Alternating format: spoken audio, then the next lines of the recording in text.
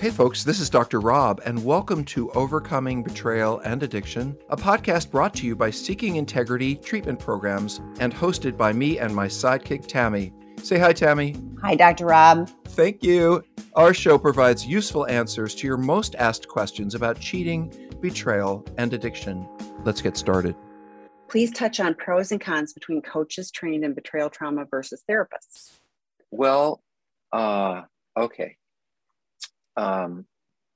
Coaches can be very wonderful, insightful people who are well trained, or they can be complete goofballs who don't know anything and they've decided to call themselves a coach. There really is no national standard to be a coach. You can go to coaching school, you can go to, Joe's coaching school and call yourself a coach. So what I worry about is something we talk about a lot, Tammy and I, which is expertise. You heard me talking about it earlier. If I were dealing with this problem, I would want to see the most trained person possible. And I think coaches are wonderful. So how do I say this? I think different parts of our mental health and addiction world are best worked with different kinds of people. So if I was working with an addict who was trying to really work on their sobriety and get the steps and do the things they need to do, if I was working with a friend who was struggling to get the right job and just didn't know how to put themselves out there, and things that people are working on and need to move forward with, yeah, a coach can be really helpful because they know their role, and their role is simply to work with that issue and help the person move forward. It is not the role of any coach to do psychotherapy or to do trauma work or to do any of the underlying issues. They are simply there to help you achieve. And I think it's great. If I want to finally get myself out there to meet people and start dating, coaches are wonderful. If I really want to go back to school and I just can't get myself to get the steps together to go back to school, coaches are amazing. But if I'm having a deep and enduring psychological addiction problem, I think a coach is other than just going to a friend, I don't think it's really, I think you're going to regret it. So we're trained, and in fact, I wouldn't say just therapists.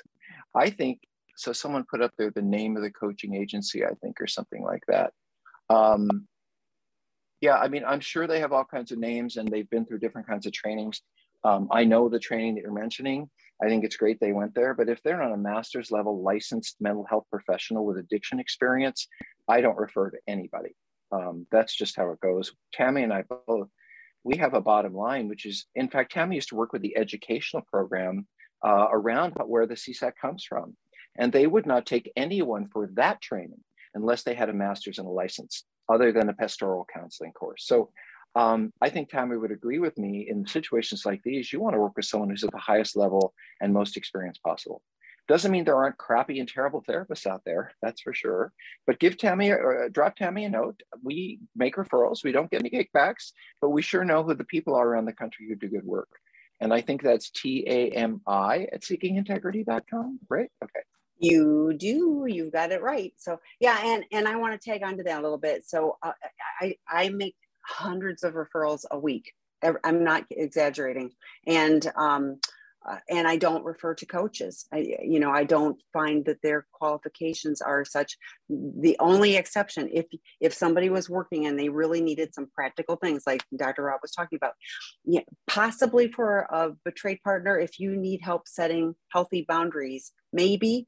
But still, I find that most of the betrayed partners, are struggling with deeper trauma work, and that is not a coach's responsibility. They can handle what do you need to do today and moving forward, like having a plan, that's all fine. Anything, this is simplistic, but anything that's, in the past is not part of their legal work. And you can go to many little courses or do online. And I'm like, this is mental health, stuff. This is complicated. I say all the time to people, you got cancer. You want the cancer specialist. You do not want your GP, even though you love your GP, this is the stuff that you need really good help with. Most therapists are not trained to work with addiction. Even fewer are trained to work with these issues. Having the right help, makes a difference. So, Dr. Rob does expert consultations. One couple shared and I hear lots of positive about this. One couple shared that they'd been to 4 different therapists over a 2-year period of time, and they were still floundering. They talked to Dr. Rob on an expert consultation. He knows his stuff. This is the work that he's done. He was able to identify the issues that had never been identified and guide their path forward. And they've stayed in contact. That helps set them on a path. So why would you want to flounder for years getting the right help? And it doesn't magically, as we've learned earlier tonight, doesn't magically change things, but man, having the best chance at moving forward in a different way, I hear life-changing from our alumni. I hear it from partners. So healing can take place, if he comes and does the work and, has the ability, to be honest. So. And I'll say again, coaches have a place and they do really good work when they stay in their lane. But when it comes to mental health issues and addiction, unless they're just helping someone stay sober in a very specific task, this is not a master's level licensed with certifications. Correct. I graduated from SILA 2 weeks ago, yay, and I've moved back to with my partner, who is currently in the Betrayed Partners work group. She's having a hard time adjusting to me being back home. We're getting along well, but she's constantly worried that I might be relapsing, and much of her energy is consumed monitoring and worrying about me. She recognizes that I'm showing up completely differently since being at Seeking Integrity Los Angeles, and I suspect it's going to take time to rebuild trust. But is there anything I can do to help her feel safer and feel like she doesn't need to monitor or worry about me as much? Thanks, and thanks for all the amazing staff at Seeking Integrity. Well, you want to come back and help? Sounds like you're doing really well. Come back and talk. Come to alumni groups. Stay on the alumni groups. Yeah, please. Yeah. But I think that there was one sentence in here that really, she's constantly worrying that I might be relapsing. Of course. Much of her energy is consumed monitoring and worrying about me. Of course. She recognizes I'm doing well, but she said, we both suspect it's going to take time to rebuild trust. Absolutely. Is there anything I can do to help her feel safer? Honestly, I want to say, and this isn't going to be right, but I want to say no. You can keep your side of the street clean. You can be honest. You can go to meetings. You can show up and ask questions. You can go to alumni group. If she sees and feels you demonstrating the work, then over time, and I mean over 6 months, not over 6 weeks, she's going to start to feel better. What I love in here, though, is, and this is the most important piece to me, we're getting along well. How about that? Like, how was it going before? So it's moved into mistrust and fear and anxiety because it's going well. Your spouse is sitting around saying, oh my God, when is the next shoe going to drop? And he or she has had a lot of shoes drop. So I would say they're holding their breath, thinking maybe it worked this time, maybe. And you're just going to, and then if the sky turns blue, they're going to think, oh, he used to go out when the sky turned blue. You just need to let them have their feelings and understand that it isn't about you in this moment necessarily if you're doing your work, but they have tremendous well of pain and it's going to be a while. So everything I read in here, and I'd love to hear Tammy's feedback, tells me that this is going well. And I'm glad our program was useful to you. Tammy, do you have thoughts about this one? Yeah, and I think acknowledge, I'm sorry that my behavior has hurt you and caused you, so much anxiety. I'm doing what I need to today. That's all we've got. I'm doing what I need to today to prevent me from returning to that. And is there something that I can specifically do? Acknowledge when you're spending time together and things are going well, acknowledge that and be emotionally present for that and go, I love that we're able to sit here and have a conversation. I hope you're doing the daily check-ins or whatever, multiple times a week at least, where you're just checking in and giving her a place to say, I'm struggling with anxiety. I'm sorry that my past behavior, has you feeling like you need to focus on me. I'm taking care of me. I'm seeing my CSAT. I'm doing the meetings. I'm doing whatever. I will continue to tell you what I'm doing for my recovery, so that that hopefully you can focus on you and good things for you. But but yay, and thank you for being here. And please go to the alumni groups, Tuesdays and Thursdays online too. So they'll love to see you. I had a couple of things more to say. Let me just find this a little bit. First of all, there's just two more things. One is that I would say to her, I watch you struggle with trust and with wondering where I am and worrying all the time. And I'm really sorry that I left you in a situation where you would be worrying about that all the time. Just acknowledge, rather than making it different or trying to not trigger it, just let them know that you see it and that you're doing your best to do your side of the street, and you understand that they will go through all kinds of things. And if they need your help, you will be glad to help them. I do want to point out something that I think is important, at least for me personally, is that you went to our program. You are doing well. You are trying, you're coming to us saying, how can I be a better spouse? How can I better support the woman, or I think the woman I live with? And how can I help her understand that I'm on the right road? You're, I don't know, 4 or 5 notes above this, we had someone who said, my husband went through your program and he's still lying and cheating, and he lied to you when he was there and he's lying to everybody else.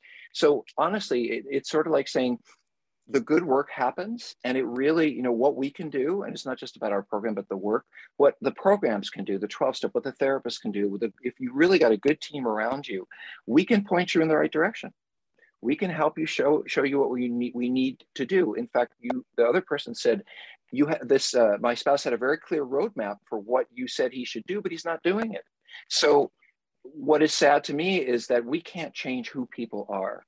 We can only show them what they can have, the relationship, the love, the family, the foundation that they can have in life if they focus on it and make it their priority. But whether they choose to do that or they just go back to where they were, here's what I want you to understand. It is a decision. I can choose to take what I've learned and run with it, or I can choose to continue to run my own show. And that is my decision, especially if someone's gotten really good care and they lied to the people they were getting treated by. That says something about them. I can't tell you, and I'm just going to rant for 1 second. There are so many people, and I'm just going to say this without arrogance. There are so many people who would love a bed in our program, who would do anything to be there, who would pour themselves and turn themselves inside out to get this level of help. And then they would go home and do everything they were asked, and they would check in with our groups, and they would be involved. I mean, this is a life-changing opportunity, not necessarily a personality changing, that takes a lot longer, but you can shift the course of your life. But you have to, we don't take you there, we just show you where to go. And unfortunately, it is up to that human being, or, you are getting to see, your wife is getting to see, Eric, who you are. And unfortunately, the spouse of this other person is getting to see who they really are, because every chance is given, but are they able or willing to take it? That's not something we can handle or manage. Nice to see you, Eric. I don't know who you are. You could be, because I'm not allowed to say, but Eric Anonymous. So what do we got, Tammy? How do you know when you've reached your breaking point? My essay husband has been sober from acting outside of our marriage for 1 year. Just after we got back together from a 10-month separation, he disclosed the worst things from when he previously acted out. Our full disclosure was 11 months ago, therapist assisted. These disclosures trickled out over the past 3 weeks. The picture I have of this behavior is entirely different and more egregious than I thought. I can't seem to process how, oops, sorry, I think there's another piece. I'll go get it. I don't see it, so I don't. Okay, well, that's okay. Just let's go with that. There's plenty of question in there. Yeah. So, go for it. Where should we be? Let me go find it again. The picture I have this. I was looking for the so end. It's like, of how the do you know when you've reached your breaking point? Yeah. Well, I think that someone who's asking that question has reached their breaking point. I mean, it's sort of like saying, how much does my tooth have to hurt before I go to the dentist? If you're even asking me and you're in a lot of pain, you're thinking about that, you probably need to go to the dentist. So maybe that's not a good metaphor, but what you're describing,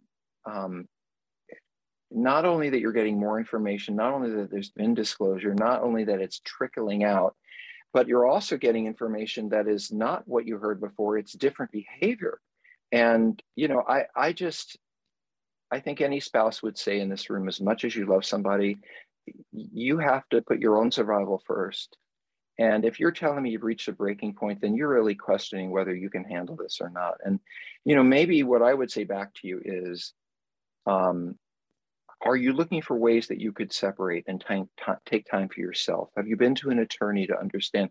I'm not saying you have to separate, and I'm not saying you have to get a divorce, but I do think having a solid, it's kind of like moving from the dock to the boat. I would like you to understand that the boat is really solid. So you have to jump off the dock. You have a place to go. Sometimes you don't know where you reach your breaking point because you don't know what your next steps might be. And I would ask you to really think about, because if your breaking point isn't today, it might be tomorrow. And what plans have you made to take care of yourself if this continues? So I would love you to have a solid foundation of your next steps. And then I would let him know, by the way, I have talked to this person, I've gotten this, I have a friend to stay with, or my mother, and, and then talk about what would take to put that plan into action. But this is awful stuff. It's just awful stuff. And I don't like it. Nor do I. And yeah, I often hear partners say, like their head knows something that their heart, can't know yet. And so when their head and their heart align, that's when they knew it was right for them to leave. And I'm not saying you have to leave or whatever you have to do, but I think you're going, I'm at the breaking point. But, again, we have a treatment program. And, if the last thing that you need to try is, I often hear people that, we've had guys get served divorce papers and treatment. So, it's, and reconciles, not that you have to, but, I don't know. So this next one, I don't know what the question is. I do. It shows up below. So I know, but it says my question did not get posted. How fast can sex addiction start? So I could become a sex addict one day, and he's talking about having to run to his dad's stash. So let me try this. If you have an abusive dad, and which you clearly did, and he's stashing porn, he probably has a bunch of issues. And I can't help you with the self-hatred around your religious upbringing. I think that's something that you're going to have to find peace with yourself. But here's my experience and belief. I've been doing this a very long time and have these issues myself. And I write about it a lot. And I can tell you that nearly 2-1, the gentlemen and ladies that I've worked with in different programs, our wounding was when we were 4. Our wounding was when we were 6. It may have been reinforced as we grew up by finding dad's stuff and getting aroused by it, or dealing with having been abused, but almost to a 1. And this is also backed up by research about the early challenges that addicts have that leads us to isolate and try to soothe ourselves and lie and all of that. So I would suggest that there were issues in this family long before the ones that you can remember, or the ones that you clearly, besides, you said I was teased relentlessly by a 4-year-old brother beginning at the age of 6. So you already know that at 6, there were things, I bet some of your first memories are about abuse. That didn't start when you were 6. And certainly the environment that was being created for that to happen didn't start at 6. So I do not think that you became an addict because you ran into some porn at 12. I think you ran into the thing that was addictive for you, but you were already headed in that direction. Think of it like drugs and alcohol.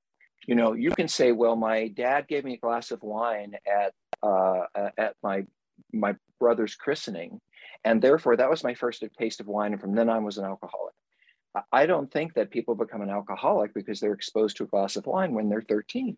I do think, though, if they have the biological and psychological makeup and they're going to end up alcoholic, they take that first drink and they think, this feels really great to me. And then they want to pursue a road going down that way because it is the thing that makes them feel good or better. But the fact that they found something that makes them feel good or better, lots of people do, but the desire to continue down that road has something to do with what's going on inside. So lots of people run into porn at the wrong age. They don't end up being addicts. You did, and I think it has a lot to do with what you grew up with before you can even remember, than running into the porn at 12. Does that make any sense? I hope it does. Yes, it completely makes sense. Okay, so next question. This is from 524. I find it very or really difficult to speak to my husband about my boundaries and my pain of his betrayal. My CSAT says it's because of my chronic post-traumatic stress disorder from childhood and PTSD from living with a sex addict for 12 years. Any tips on how to get past this? Well, why don't you start, Tammy? I think it's a great question for you to start with. Yeah, so I hope your CSAT is helping. It sounds like it, helping understand the different layers. But I'm wondering if, do you need a couple session with his CSAT and your CSAT to a conjoint session to talk about what the boundaries are and why they're important?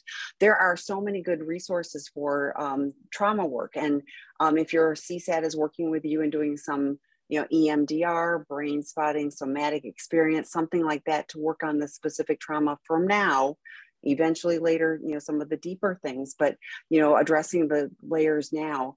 But I think also like role playing, maybe if it, like Dr. Rob and I did a little bit with, with it, what are you afraid of, will happen, and being able to a role play, with your therapist about like you practicing saying your boundaries and, why it's important to you for your safety, that may be a start too. Yeah, I really appreciate your starting that question, Tammy, because I knew that you talk to so many people in this situation. So let me go back to that question. I think this is something you can practice when you're not in the conversation. So I would write down these boundaries. I would write down, I'd write a letter. This is the pain that I'm feeling I'm going through. And then like Tammy and I talked about an evening exercise. What I really like, one of the ways I really like doing this, we have a half hour or 45 minutes each evening to talk, is that I talk for 15 minutes and you just listen. And then you give me some feedback, like what I heard you say was, or this is what I got out of that. And then you talk for 15 minutes and I just listen. So if you can sit there with your spouse and they're not going to say a word and they're not going to do this, and you're going to just read, these are my boundaries. It's, hard for me to tell you this. I'm going to tell you this. And by the way, I want to let you in a little bit. I want you to hear a few words about what I'm going through. You're not asking for feedback.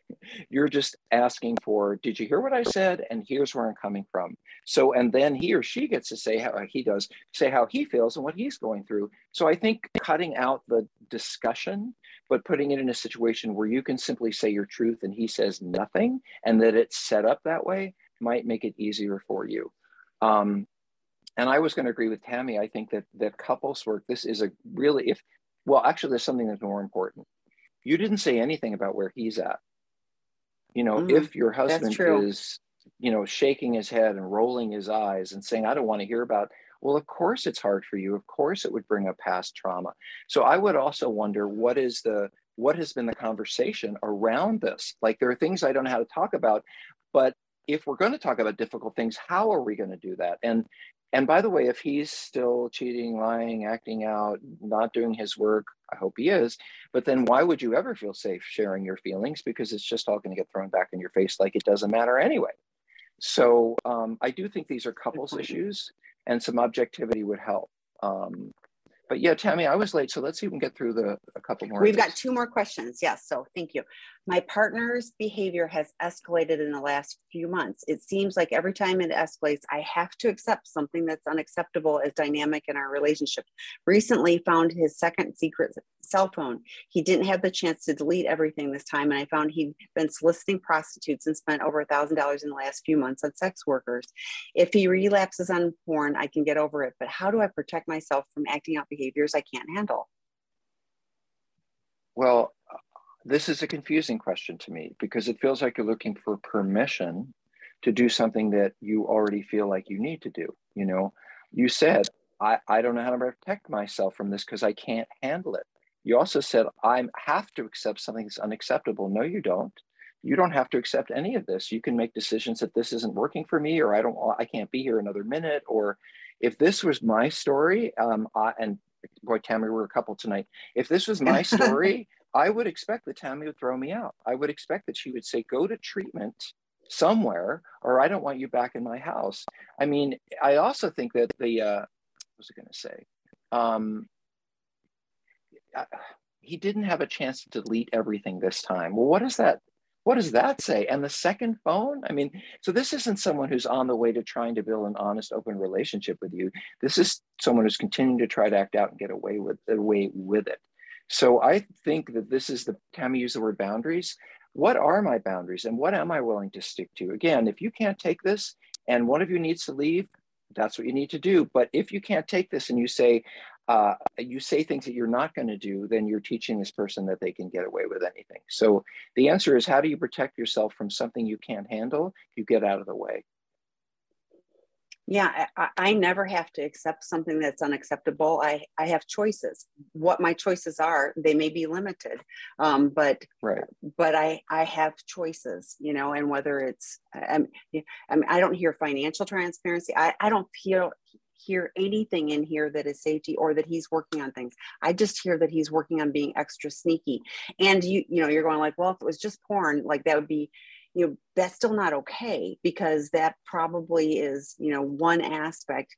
He's clearly doing multiple things, you know, and it all feeds into the same, you know, dopamine, and one thing escalates to the next. So you are clear that it has escalated. It will continue to escalate. What do you need to do? What are true boundaries for your safety, financial, physical, emotional? You do not have to accept unacceptable behavior. That's brutal for you. So what do you need to do to take care of you? And I want to add to the financial piece. If you're living Mm-hmm. together and you're sharing a life together, he didn't spend $1,000 on prostitutes. You spent $500. So how do you feel about the money that's going out of your pocket to maintain his relationships with other women? And by the way, could $1,000 go into a kid's college fund? Could it be tithed to a church? Could it be, you know, used to buy groceries for someone who, or give you a gift? You know, what does that $1,000 mean? Now, you maybe have lots of money and think, oh, it doesn't matter. It does matter. It always matters. He's taking, money is energy, money is focus, money is time, and all that's been taken away from you. So this is not a good thing.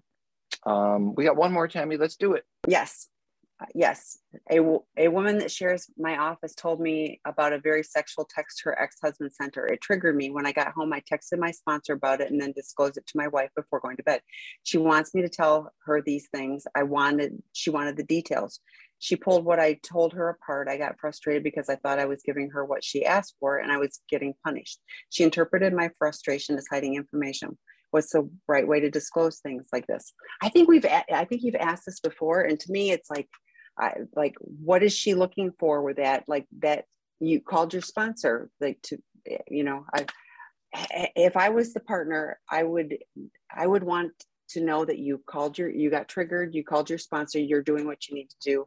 This, and especially right before bed, she told him, it's like, oh my God, did anybody sleep that night? So I don't know. What are your thoughts, Dr. Rob? Well, I completely understand that she pulled what I told her apart. I understand that that you felt punished. I understand that she interpreted your frustration as trying to hold things, but it's your last question that strikes me, which is, what is the right way to disclose things like this? The answer is don't. We have a responsibility. And I know all the partners like, what? We have a bottom line, you know, which is what our sobriety is, you know, whether it's seeing sex workers or porn or affairs or whatever it is. I have a commitment to you, my partner, that if I do any of these things that truly endanger our relationship and you need to know about them, I will tell you. I'm not going to let you think I have a year sober when I only have 20 days. I'm going to tell you the truth. However, and this is a big however, my day-to-day frustrations, which is, oh, I felt like acting out today, or I drove through the wrong neighborhood, or, you know, I read that email and I shouldn't have. That's what a sponsor is for. That's what a therapist is for. I know that your partner wants it. Partners want to hear everything. But if you feed your partner every single time you have a little bit of confusion or you feel attracted to someone else, they will never feel safe. You know, partners feel and believe that if they know every single detail, whether it's questions or what you've done, that they're going to feel better. The truth is they don't feel better. It just makes them more upset. And that doesn't mean we have to hide things from them. It's just we have places to go with our attractions and triggers. And I'll say this a million times. I do not want my spouse to be my parole officer. I do not want my spouse to be my police officer. That is not a marriage. What I want is I want to gain trust with them by over time. And what Tammy just said, I struggled a little bit today, and I went right to my sponsor, and it was really, made me feel a lot better. And by the way, what did you struggle with? Your thoughts, okay? Is she supposed to go into your inner world and understand what you're thinking? So I think that it's unfair. I understand completely your spouse wants to know it, and I validate their desire to, but you will never find peace as a couple unless there are better boundaries around what you share, how you share it, and as Tammy said, when you share it. Spouses, you don't get to know every single thing about us. It's not going to be helpful to you or to me. You need to know that I'm being honest, that I'm on the right track, that I'm doing the things I need to be doing, and that I will tell you if I get into real trouble. That's my side of the table.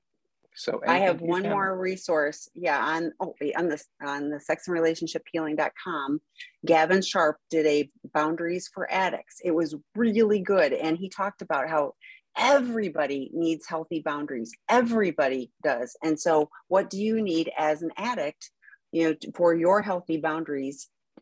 I agree with Dr. Rob, like this relationship, I don't know how you can ever heal, because if every thought that you have, that's you're ripping the scab over and over and over again. It's never going to heal. Yeah. No, but don't hide either things. Of you. Right. Don't hide. Yeah. No lying, no hiding, but just, I'm taking care of it. I'm doing what I need to do to take care of myself. And, I've called my sponsor, all good. So that do the check-in, the daily check-in, the Thanos or whatever. And then it's enough said, but you're checking in. By the way, you get to set a boundary. Sorry, Tammy. You get to say, when they say, well, I need to know everything that happened today. I will absolutely tell you if anything meaningful happens. And I know you don't trust me and you don't believe me, but how are we ever going to restore trust if you don't begin? You see what I'm doing. I'm going to meetings. I'm talking to my sponsor. I'm working on all this stuff. That's the guarantee I can give you. If you constantly question me, I'm going to start backing away. You have to begin to trust that I'm going to tell you the truth. And we've had stories here where the person said they continually lie. They lied to you. Well, that's a very different situation. But here, I think that you get to say, look, I will absolutely tell you anything that is meaningful, that my sponsor says, that my therapist says, that I know will affect you negatively, but my thoughts and my feelings and, looking at someone or something like that, that I have other places I need to take that, because we need things to calm down a little bit. Thank you for listening to this episode of Overcoming Betrayal and Addiction. If our words have led you to seek help, please reach out. You can always find us at www.seekingintegrity.com.